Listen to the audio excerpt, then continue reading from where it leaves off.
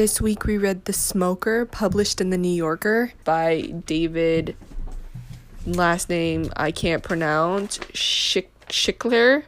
I'm really bad at pronouncing names. I thought it was, I was saying Schnicker the whole time, like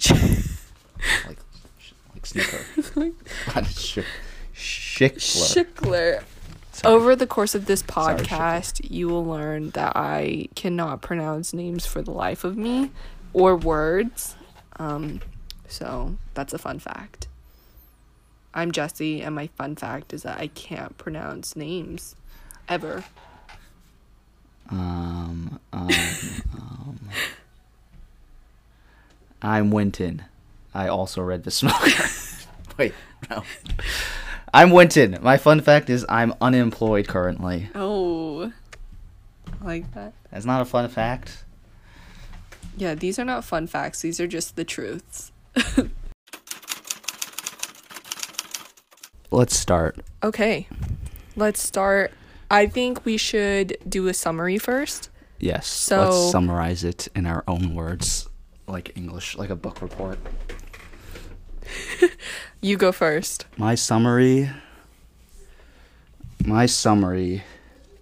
is that it's like he said, it's like that letter that Nicole wrote. This story is puerile self-involved gamesmanship.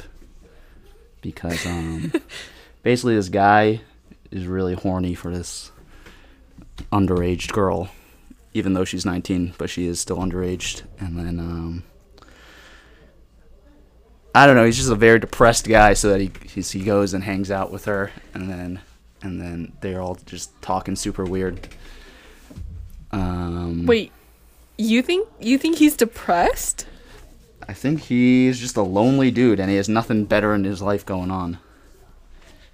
My summary, all right, 2-sentence summary. There's a teacher. He has a student. He's mega horny for his student, which is totally inappropriate, and instead of nipping it in the bud immediately, as he should, he gets engaged to her, which is very weird. I think that's a pretty good summary. I have Jessie? Nothing. Okay, my summary. I was going to say you did such a good job that I have nothing to add on. My 2-sentence summary. There is a teacher who desires things that he shouldn't desire. Yes.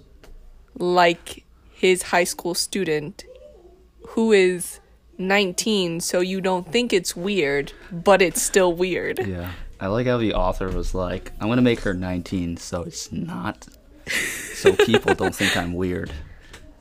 Guess what I'm Oh my gosh, I was having... You're still weird, I was having the David. same thought. You're still weird. I know. And the picture on the story on the New Yorker, which is where we're reading it off of, just has the author photographed with like a backdrop of these women who are just seeming to potentially fawn over him. I'm not sure what's going on, but I guess we can dive into that part later. I interpret this photo as he's like the outsider of the group of girls. He's like portraying himself as like this cool guy who's too cool for like the temptation of women. Oh, anyway. That's a very interesting interpretation. I can see that, but I just think like I don't know. There's just something about this picture that rubs me in a way where it's like I don't know if it rubs me the wrong way, but it's certainly like maybe it is that he seems like he's too good. I don't know David, so the all right. Heebie-jeebies. Yeah, that's one word for it. And what a perfect way to transition to our favorite word segment. The favorite word used in this. What was your favorite word, Jessie? There are a lot of words in this, especially because there was a vocab quiz in the middle of it. Oh my gosh. I was waiting for you to bring that up. I also was like, oh my, this is a lot. I'm trying to flip into it. I wish I could capture my paper ASMR right now. Here, I'll add some for you. Hopefully that translates well to the podcast. I think it will. Okay, let's just first dive into his usage of horny, because that Yes. might be one of my If this was an English words class, that I have you'd to be like, choose. students, let's turn a page. I'm pretty sure I circled that. I also, okay, here it is. It's on page 9 because I had to circle it. Horny health teacher. Yep. I underlined it and wrote, what? That was me throughout this entire story. Every few sentences I had to underline something and write what or ruh-roh. Anyway, yes. Let's talk. What do you think about the descriptions of the ladies in this piece / the horny? The descriptions. Yeah. I mean, the way it's set where he is the only male teacher in an all-female school, of course, I think there is going to be some intrigue. But to just say that everyone is horny for this man, this, like, mediocre man, is a little bit surprising to me. I know. I feel like you can't tell if... First of all, yes. I feel like this entire piece was, like, the male gaze. Because he kept writing about Nicole's, like, breasts and, like, how she's, like, thick. Just like, OMG. And everything was, like, curvy this. Yes. What, he calls another one of his students like a bombshell? Is that right? Yes, this teacher's a mega perv. And then also, yes, I feel like I don't even know if the teachers are actually into him like that, or he's just like totally just imagining it. Because he's like he's like detached from reality or something. I don't know. Do you think that this teacher thinks that he is the main character? You know, does he have main character energy? He thinks he's the main life? character. He thinks he's like so like cool. He's like, oh, I go to the movies every night. I don't watch. He's the type of dude who'd be like, OMG, you guys are watching a Marvel movie? Don't you know that's like not like real cinema? He thinks he's like very cool, but he's just a perv and mega doing illegal things. Yeah. I mean, I agree. Also, it's so funny. In this recording, you're probably gonna hear my stomach like churn, and that cracks me up. Yeah. That's a metaphor. I also have to... A metaphor for the hunger that Douglas has for... Oh my god. I don't know. And what are you gonna say, Jessica? For all his students, seemingly. Okay, but more seriously, I do like the way that the author does use some of these words, like when he describes the razor, how it has bitten his hair down to the scalp in terms of like cutting it. I was like, ooh, I like the way that he used that. Also, back to what we were saying earlier, Douglas does have like a savior complex for sure. I know, he was like, oh, I write such good recommendations for my students. Exactly. And he's like, getting a haircut from this Mexican man is keeping him out of trouble. And I'm like, I know. I don't know about this, Douglas. That's like my least favorite trope in writing is when like they sprinkle in like a little like some ethnic people just to make it a little spicy. Like what was the point of even discussing, like, I guess the point of having the Mexican men who drink beer was just to like show how lonely he is. But it just kind of like, and, I don't know. Like and how he describes them as violent. I was like, they're drinking beer and having fun. Very problematic. This makes them violent? And he's getting free haircuts, and he's acting like he's doing such a big favor. We all know you're you're a cheapskate, Doug. But yes, I agree. There are some good words in here. My favorite word was hail. Hale. I'm gonna use that word because it's such a simple 4-letter word. I think it means strong or something. But yes, that was good. That was robust. A good word. Yeah, he was very. This is a viral. What's the word? Virile. He's a strong dude. He's a strong dude. Or so he thinks. Yeah. I mean, I think he thinks he also is. Although, like, at the same time, even though I do feel like he tries to think that he's the main character and, like, a savior and doing all these things, it is, like, very interesting to see him as a character, like, blush at these, like, awkward moments, or to, like, make these, like, self-deprecating jokes, which is that why? Like, maybe he's just, like, an insecure shell of a man who is predatory, but I just think about the moment where he's like, oh, I can't, he, like, runs every day, but still has no stamina, which, honestly, same. My asthma gets the best of me. But he always makes, like, self-deprecating jokes throughout the piece, which I thought was interesting, when he is seemingly this guy who is sort of above it all. He's all like, hee hee hee hee, OMG. You're making me blush, Nicole. What do you think about his quirks of his hiccups? When he doesn't know what to say, he hiccups twice. Or no, he sneezes. Oh, I didn't pick up on that, but you're right. He did sneeze a lot. That was weird. I feel like the writing is interesting because we don't really ever I mean, you can tell that he's really horny for Nicole, or what. I don't know what's going on. He's into Nicole, but we never really like get like really into his head. It's just like he just sneezes and stammers, and then we're supposed to like figure out like how he feels.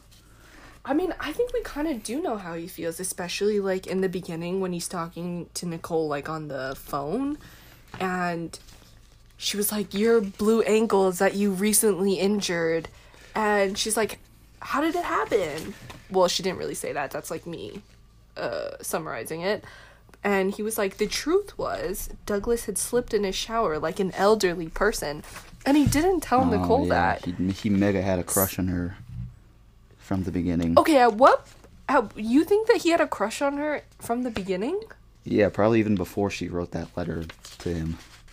Because if he didn't have a crush on her, he would have shut that down so fast. Story time. In high school, like, we had a thing called, like, Big Sibs, which is basically, like, when upperclassmen would, like, get underclassmen to mentor them. And then, like, I had an interview for them. I didn't get in, but then one of the questions, they had us, like, role play different situations, which is, like, weird. But anyway, the situation I had to role play was that, like, one of my, like, underclassmen mentees had like a crush on me, and I had to role play like shutting them down. It didn't go well, but like I feel like yes, when he got this letter, he should have just shut it down. He should have just been like, he should have just not even responded to this letter or something. Or when she called him, he should have just hung up if he didn't have a crush on her. Right. I mean, I also think that you are right that he had a crush on her since the beginning, because he's, like, hanging on to these words, like, in bed, when she's like, oh, I'm in bed writing this to you, and he's like, she's in bed. And I'm just like, Douglas is out of touch. Like, when I'm in bed, I'm, like, pimple cream on, like, just doing my thing. I know. And he's just romanticizing his students in a very problematic way. Very problematic. Unless that's what he's into, on natural, but based on the way that he loved her when she showed up in that black silk, I do not think that he's into the natural beauty / lazy girl style. He's definitely been thinking about his students, because where's that part where he like looks at all his students and he's like, oh yeah, like she is the hottest one, basically, on page 6. On page 6, he's like, oh yes, I have 6 smart girls, and Nicole is the hottest one. Very weird. That's right. Very weird vibes. Also weird to call Rhonda, his other student, a bombshell. What does that even mean? Like, that's very weird. That's what I was wondering. Hot. And then she describes the other teacher. Basically, every woman in this story is just described in terms of, like, their hotness. Which is Is that accurate? Do you think that maybe the writer is being true to real life. Is that how men interact with the world? What do you think? Do I think? Let's see. Yeah, I guess is the author self-aware of his weirdness? I feel like no, because this was written in 2000 and people weren't as aware of their weirdness back then. And then secondly, do men think about women like this? I mean, yeah, probably. Like a lot of men probably do, which is pretty fucked up. So, not that I approve of that or think that's good, but probably, So, that's not good. Okay, you heard it first. Men are trash everywhere, even as literary characters. This is an anti-patriarchy podcast. You know what this reminded me of? Max from Gilmore Girls. This reminded me of if Max was like dating Rory or something. Very weird. Oh no! You know what? I bet you there are some fanfics like that, and that really scares me. There probably are. But it's like the same vibe because like he's like the teacher. He's like so mysterious and smart. And she's like the student. I feel like yeah, it's not good. And then yes, going back to the whole but she's 19, so it's actually okay thing. Guess what? It's not okay because he's in a position of power. So he's like even if she's technically 19 and she thinks, I think there's a part where she's like, "Oh, yes, I'm actually do want to do this." At the end, right? Where after they say like, "Oh." Right. She's like okay, on page 20, she's like, I've dated some guys and I know what's around and, well, I just know what I want. Which you could interpret as like her consenting or whatever, but it's actually not because like he's in a position of power. I don't know why I'm mansplaining this situation, but yes, because he's in a position of power. It's like, I don't know. She's not like in the right mindset to be able to make a decision. You know what I mean? Yeah. While I would like to think that Nicole is like full of agency and whatever, I just think the fact that he's her teacher like that and has so much influence over her life in these ways makes me uncomfortable. Especially like, and here's where I think like maybe I could have been like, oh, there's something. But the fact that she says, I'm prepared to become completely infatuated with you, makes me feel like this is not what she wants, That she's like, oh, I'm just gonna, like, do this because I have nothing else to do because, like, I'm bored, Yeah, I don't think I feel like he's exploiting that. It's definitely, like, her parents. Her parents definitely play a part in, like, pressuring her to do this. Yeah. And I don't know if it makes me, I just made this, it just clicked. But maybe, like, the whole thing about him, that it's called The Smoker, and, like, he had the whole thing with the boxing. I was like, what the fuck's going on here? Why they mention this story? Maybe it's because, like, he didn't really want to box, but he was forced to. And now this lady's being forced to marry him. Maybe that's the connection between the two of them. Oh, I think that's what you did. I think you just did it. I also think it's like she is equally lonely not like she's equally lonely but in a very different way. Yeah, it doesn't seem like she has too many friends. Yeah, like she's just daydreaming all the time, sitting in high heights. Okay, going back to the word thing, this sentence here where it says Douglas had a privileged view of her ankles. Yeesh. Like, what does that mean? But it's very weird. He was very, like, into her legs. Yes, very into her legs with her black pumps. But yeah, I think that she was just lonely, and for some reason she thought this was the way to, like, entertain herself, because, like, she clearly was seeking something. Obviously, like, I'm not saying that's right or wrong, but in the story, like, she is bored, she is lonely, all these people around her trying to exploit her, marry her off, do all these things. So I think she just needed some way to find some agency. And she thought this was the course of action to take. That's the vibe I'm getting from her. Yeah, it doesn't really seem like... Because it doesn't really seem like she has much of a personality besides she wants to go to Princeton. Yeah. And she plays field hockey. But that's probably just because we're looking at her through the eyes of Douglas. That's right. That is very true. Is a very, But yeah, I agree that she... Yeah. At least in terms of the eyes of Doug, she doesn't seem to be like a very fleshed out person. Right. And I don't think he would want her to be that. He just wants her to be a smart daydreamer who reciprocates his feelings. Yeah, it would be interesting to have,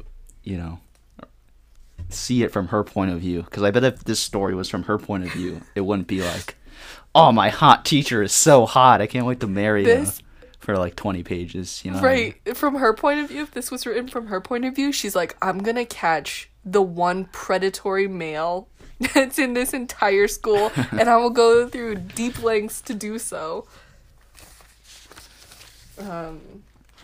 Exactly. It's funny. The story did not age well from 2000. Yeah. Oh shit, my phone. Okay. Let's see what's next. Oh. Yeah, I mean, I guess we could just go straight to that. Do we think this story stands the test of time? Do we think it stands the test of time? Is it iconic? Is it iconic? All right, in order to answer that question, I'm going to jump to a previous question. Who is it in conversation with? I feel like this piece is kind of like, any piece that deals with underage relationships, I feel like is like Lolita right-ish. But, what's the difference? But Lolita is iconic, I guess. Yeah, I was going to say Lolita is iconic. Lolita is considered to be iconic. Yes, it is iconic. But what's the difference? I guess Lolita...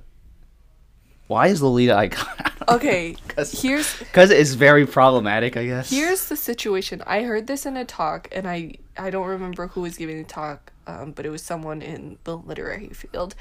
And they were saying that Lolita is iconic because you have, like, conflicting things that you want to... Or, like, that you have two conflicts that are not supposed to go together that you actually like. I've never read Lolita, so I can't really speak to this. But what she was saying is that Lolita is a love story, and everybody wants to root for love. And the reason that it's iconic is because it's a good love story. And the hurdle is that she's underage. And so that's like the taboo. Yes. I feel like, that makes sense as to why Lolita is iconic. I feel like part of the reason why it's iconic as well is because, like, you feel very deeply that is a wrong thing in Lolita. It's like, damn, this is mega wrong. In this piece, I don't know if I get the sense that, like, oh, this is super wrong. I get, like, a little bit of that in this piece. But I also I can't tell if, like, I don't get the super, like, or I don't know if the author, I guess the author's, the piece as, like, a piece doesn't give me the super heebie-jeebies. The heebie-jeebies I get are, like, from myself knowing what I know. I was going to say, if we're saying that this is in conversation with Lolita, were you kind of rooting for Douglas and Nicole? I guess is the question. I was definitely not rooting. Were you rooting for them, Jesse? No. No. Yeah, they seem like a terrible... Too terrible. I laugh, and I'm not rooting for them, but I do have to say that last line, of him telling her to punch him based on their whole, like, boxing situation. I was kind of like, I'd be interested to see this play out. you know, as a story. If this shit was happening in real life, I was like, absolutely not. But there was something about it where I was like, I do want to know if they make it. That was definitely their meet cute moment. Right. But, oh. Yeah. Oh my gosh. I guess... Oh. Yes, where are you I was going to say Lolita. I was like, the literary person, maybe she didn't say that it was iconic because there were two conflicting things. But I think it was more like... Everybody likes a redemption story, and everybody likes a love story. And so when you put those two things together in Lolita, you confuse the readers because they don't know what's more powerful. You know? That's a good description of it. Because, yeah, I feel like Lolita tackles the taboo very well. Yeah. Which is what makes it part of what makes it iconic. I think so. I think that's more what it was. But I think, like, here, we don't have that same type of conflict. I mean, the main conflict here is that she's underage. He's her teacher. He's fighting his internal demons not to, like, sexualize her. But there's nothing, like, it doesn't seem like he's done anything so egregious other than the said thing, which is already egregious in itself. But it's not like Lolita. You know what I mean? Wow. This is sounding so bad. Yeah. It sounds like I am, like, pro these weird underage power dynamics. I swear I'm not. I get what you... Yeah, I feel like... Alright, I did like the writing in this piece. I thought it was a good story. Yeah. But I don't think it's, like, very... I think if it's iconic, that means, like, we could read it today and it would still be iconic. But I feel like this piece aged pretty poorly from 2000. I don't... Why did it age worse than Lolita? It just feels like it's not self-aware of, like, it's how weird the situation is. I think you're right. I think that I'm getting too into the romantics of the writing versus, like, the content. Because I love the words that the author, like, uses, and... like, I do enjoy their conversations, even though everyone sounds like it's, like, very, like, old-timey. For some weird reason, I, like, picture this in, like, the 1940s, and there's, like, no indication that that's happening, but the way that they speak. And so I think, like, I'm being sucked in there. But if I think about it objectively as, like, a story about a teacher who likes his high school student, like, it's very deplorable, it's very weird, it's very unaware. So I have to take a hard stance there. So I feel like, yes, in the themes department, I'm not sure what this is giving me that Lolita doesn't. Or I'm not even sure what the theme of this is. It's written very well. It's like, you know, it's very stylized writing. I feel like the dialogue in this is a little weird because the dialogue doesn't, like, seem to always match up. It's like, I brought a cake. Have a drink. Teach us something. It's just like a bunch of words that aren't related. But it's definitely good writing. But yeah, I don't know. I don't even know what I'm supposed to take away from this, really, besides being creeped out. I think that you have a much stronger radar for that than me is what I'm learning here, which is very alarming to me. Which I don't know. I mean, maybe if David Schickler was here, I wouldn't say this to his face. But I don't know. Do you think you'll read this piece in 10 years? Do I think I'll read this piece in 10 years? I think it's maybe. I don't know. I think it's technically, like, as a writer, like, from the writer's perspective, it's very good because like he's able to, like, I don't know, capture.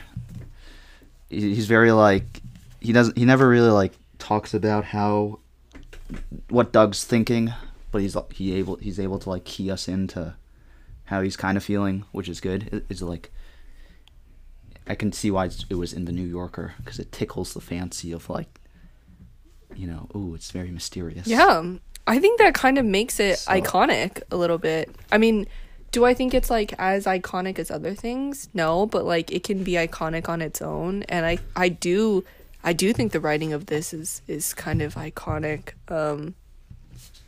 And it did make me curious about Douglas and Nicole, even though their situation is very, very wrong and very, very messed up. But it did make me wonder. So I think to me that makes it stand the test of time. We are reading it in 2022, so that has already stood the test of time. That's right. For 22 years. Okay. But yes, I agree. I'm interested in. I feel like they're not going to make it, though. They're definitely not going to make it. Nicole's going to go to college. I'm interested to see how they're not going to make it, I guess. Okay, what do you think happens? Imagine Douglas and Nicole's life right now.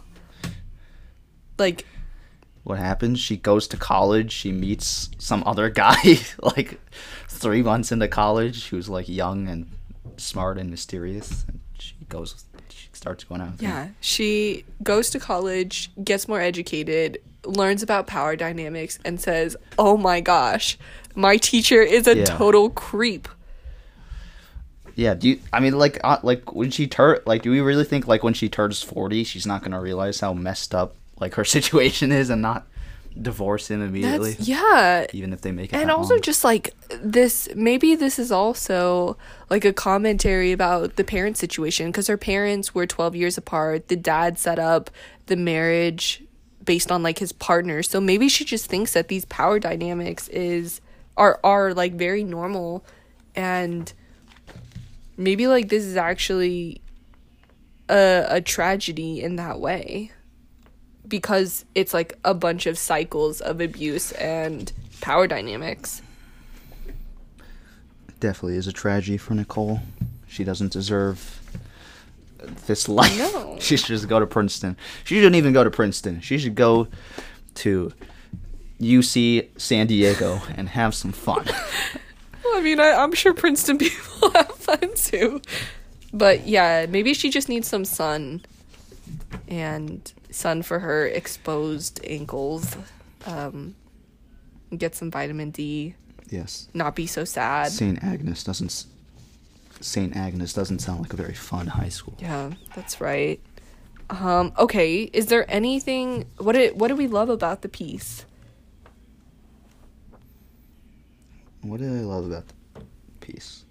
What do you love? Do you have anything you love? What did you love about the piece? I realized that we didn't even say, like, our takeaways or anything like that.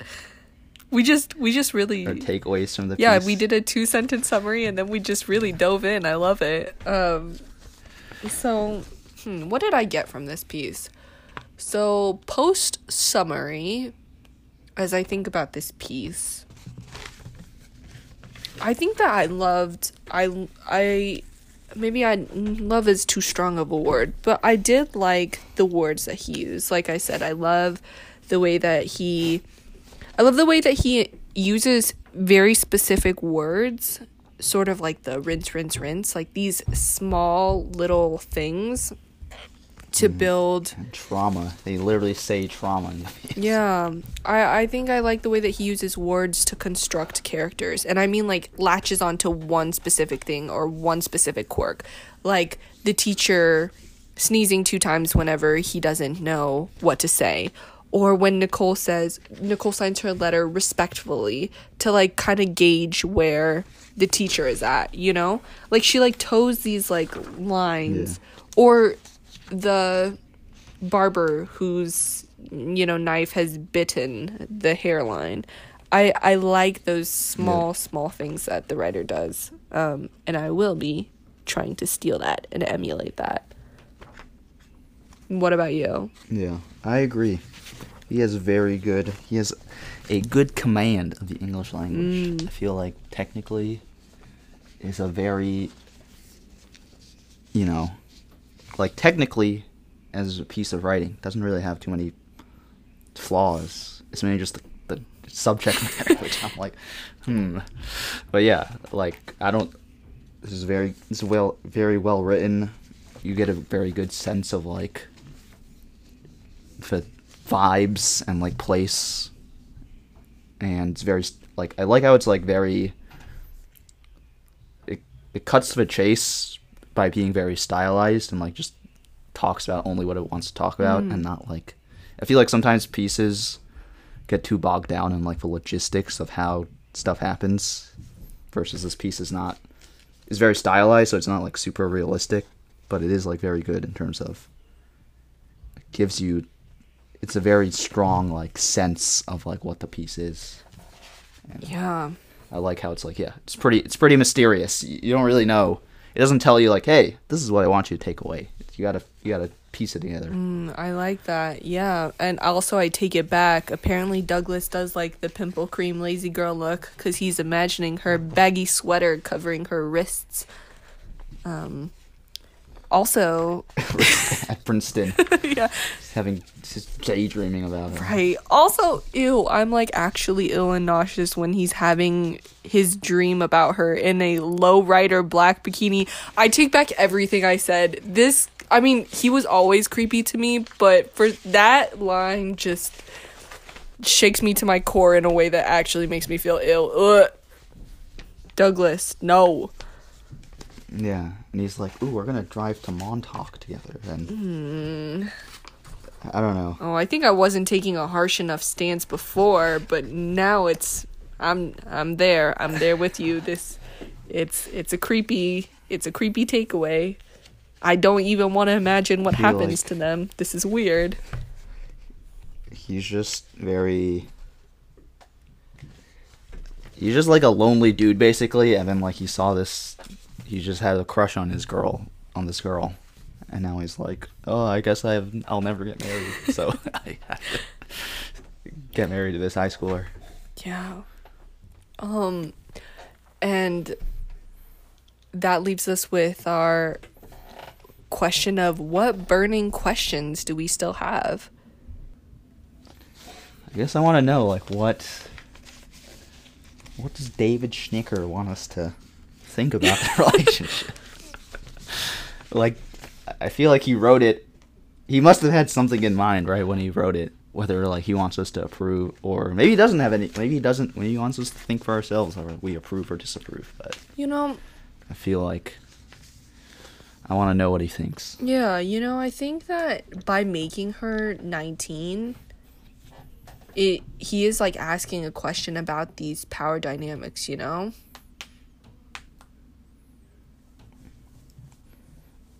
Yeah, like where do we draw the line? Yeah, because technically, it's not illegal. Yeah. It makes me think about like I think Olivia Rodrigo is like dating like her producer who's like 28 or something. I think they. But like she knew him when she was like 15 or something. So now people on the internet. But now she's like 18, so people are like it's technically illegal. But people are like interesting. Yeah. I feel like I get the same vibes here because like it's like technically I guess it's not illegal, but still it's like some weird vibes. I definitely think he's asking the question of where do we draw these lines, and very much questioning loneliness. And I think now I'm starting to think it's a little bit more about these like cycles of abuse I'm calling it abuse, but maybe not abuse is not the right word, but maybe he's asking questions about these like cycles and like what's okay, in terms of the parents and whatnot, or how these like conditions happen, how these conditions of positions of power and potentially like exploiting people happen. I don't know. Yeah. I feel like that line where, after he beats that guy up in the flashback, it's like he wanted to simultaneously to vomit and to shove his tongue into Heather Angelona's mouth. I feel like he's the author's trying to tell us like if he didn't have to box, he wouldn't have done this shit, basically. But I guess I like your idea that it's like about trauma and the self-perpetuating cycle. It's definitely about trauma because he literally on page something, Nicole says trauma. Right, and like rinse. Page 7. And she's also saying rinse, rinse, rinse. There's some themes about cleanliness and like purity. Yeah. And the whole thing with King Lear is very, it's about, I guess it's about the cycle that Nicole is now in. Hopefully she breaks out of it. Praying for you, Nicole. I hope you don't marry Douglas.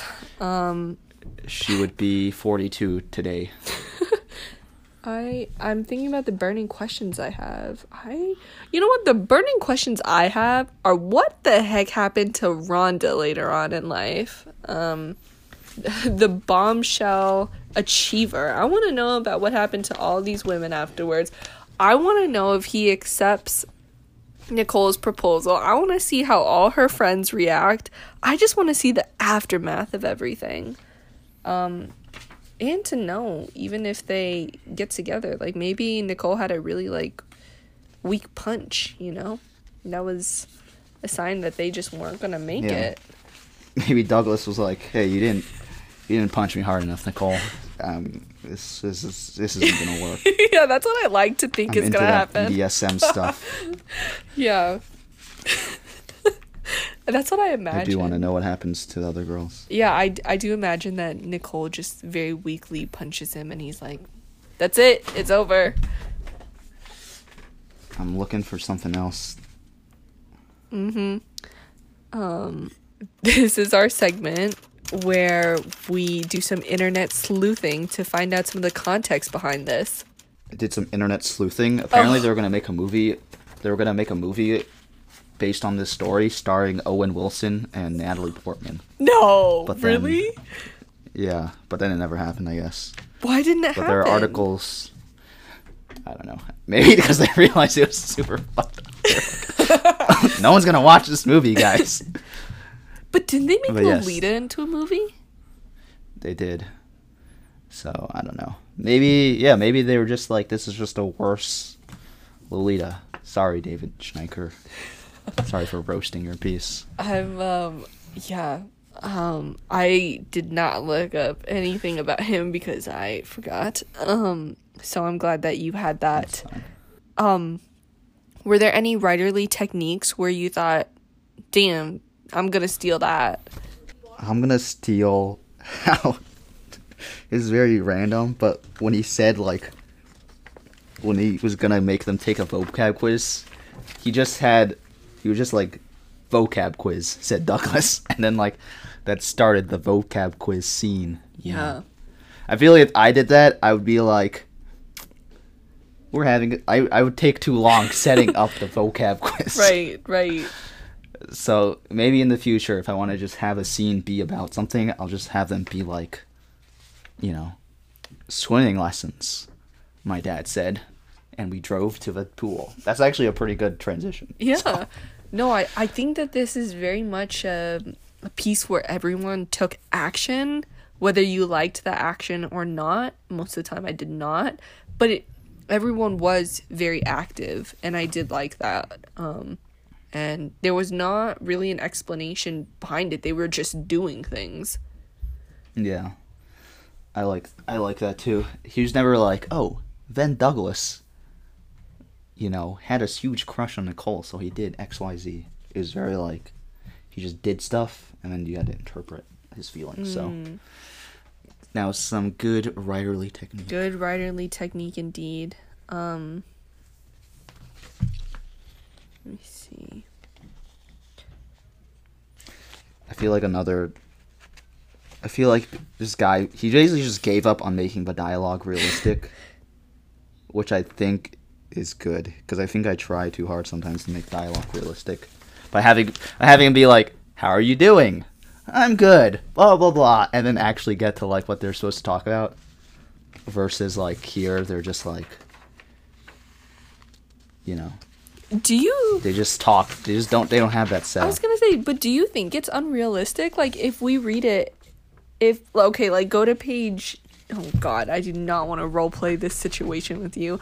But I do want to see if it's like I do want to see if the dialogue is natural. Okay, you're gonna be Douglas and I'm gonna be Nicole, and I'm gonna botch his last name, so I'm gonna call him Mr. No, I think I can say it. Also, yeah, I think it's weird that their last name is Boner. Nicole Boner. I think it's Bonner. Anyway, yeah. I definitely. Well, I'm reading it as Boner. It's definitely not an accident that it was like, oh, it's one letter away from Boner. You could have picked any last name and you picked that. That's so funny. I'm really bad at pronouncing names, but I love that you thought that it was Boner. Maybe it is. What if David was writing that and he was like, I'm laughing so hard at this. Maybe the joke's on us for reading this. Maybe. Which part do you want to read? Okay, let's do 2 to 3, the phone call. I'm just gonna straight read the dialogue. Oh boy. Yeah, just read it. No, you're first. You have to say hello. Oh, I'm reading it. All right. This is my Owen Wilson audition. Hello. Good evening, Mr. Kerchak. Nicole? Yes, sir. How'd you get this number? Off the Rolodex in the principal's office. How's your ankle? Achoo! Achoo! God bless you. Isn't that weird? Thank you. How's your ankle? It's all right. I banged it on my radiator. Really? Yes, really, Nicole. Do you know what's happening to my ankle as we converse? Oh my God, no, this is not realistic. Yeah, see, pause. This is very weird. Pause. I'd be like, oh, what? Yeah. All right, I believe you. I don't know. When I was reading it, I also just think all the dialogue with the parents is like so weird. oh, the parents are just kooky characters. Yeah, they are really out there. Yeah, and maybe that's the thing, is like another way that the author, or that David, has created layers to Douglas, whereas in a world where everybody seems so out there, he seems more sympathetic and normal. Definitely is the most normal one. Right. In this whole piece. And that's a very interesting tactic. Yeah, so maybe we're not, I don't know, maybe we're not supposed to take him so seriously. I don't know, still gave me the heebie-jeebies. Yeah, I mean, maybe that just goes back to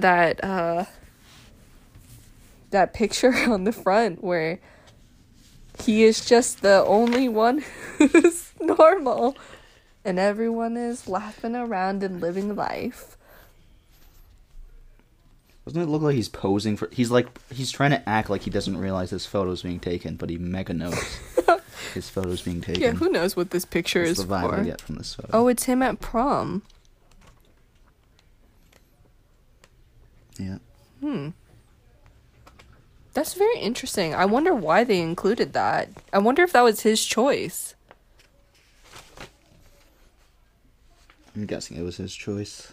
But the weird thing is, like, also with this picture is because he's, like, wearing, I don't know, like, just a regular polo. I don't know what people wear to prom. I didn't go to prom. I didn't have a prom. That's true. Like, it makes him seem like the Douglas in this situation, which is, like, something that I don't think he would want. It definitely does seem like the photo is making him be Douglas. Yeah. Which is an interesting vibe to get from the picture. Yeah, exactly. So did this burn your literary loins / what would be your New York Times ambiguous review? It definitely burned my literary loins. For all the problems I had, yes, for all the problems with the content, it still burned my literary loins. It's like an interesting piece to read. Yeah. But my New York Times review would be, it was very well written, but still not, it being well written doesn't override how weird it is. Yeah. So, I don't know. My New York Times ambiguous review would be, if you want a story that makes you feel conflicted and confused, but potentially I don't even know what I was saying. I have nothing to say. My ambiguous review is, this story is unsettling. That's it. And it does burn my literary loins. Is it unsettling in a good way? Yeah, it is. So. It is unsettling in a good way. I am curious. I'm curious about Nicole's future life, what she goes to study, what window she'll look at with her exposed ankles. And I am interested to see if Douglas will get heartbroken, and I hope he does. And I hope he realizes that it's super weird that he was heartbroken by a former student, which I hope he comes to realize is a very weird thing. Douglas just has to change his whole outlook. Yeah. He's got to join like a bowling league or something instead of going to the movies like a weirdo and watching them. He needs some friends, basically. Yeah, I mean, go off and go to the movies on your own. That seems very peaceful, but I think that... Yes, I have no problems. I do that. Yeah, me too. I think that he just, his perception of himself, he needs to find some self-worth, because he's always so scared about being caught, you know? Like caught eating his gummy bears or what he was wearing, or, you know, he's not confident in himself. He's trying to act cool for the students and the teachers. That's right. Instead of just being himself. Yeah. And that is such a weird thing for me to read, as everyone in this world apparently thinks he's hot, but he knows that everyone thinks he's hot, and yet he's so empty. And that's interesting. Yeah. I feel like it's like, you know, it says like, oh, he writes recommendations. It was one of the few vanities he allowed himself. He should just allow himself more vanities, but not like weird ones, like having crushes on his students, but like just enjoy. He's repressing himself, basically. Right. For some reason. I agree. Well, I guess that concludes our thing. Is there... Or untitled, or yet to be titled podcast. That's right. Winton is going to choose the next story, since I chose this one. That's it. That's the end of the podcast. Tune in next time when you read something else. Yeah. Okay, I'm going to stop it. Okay, the end. We're ending it now. Goodbye. Bye. Thanks for listening to our podcast. If you want to support us, listen to more episodes. Or if you have any recommendations for anything you would like us to read, contact us somehow.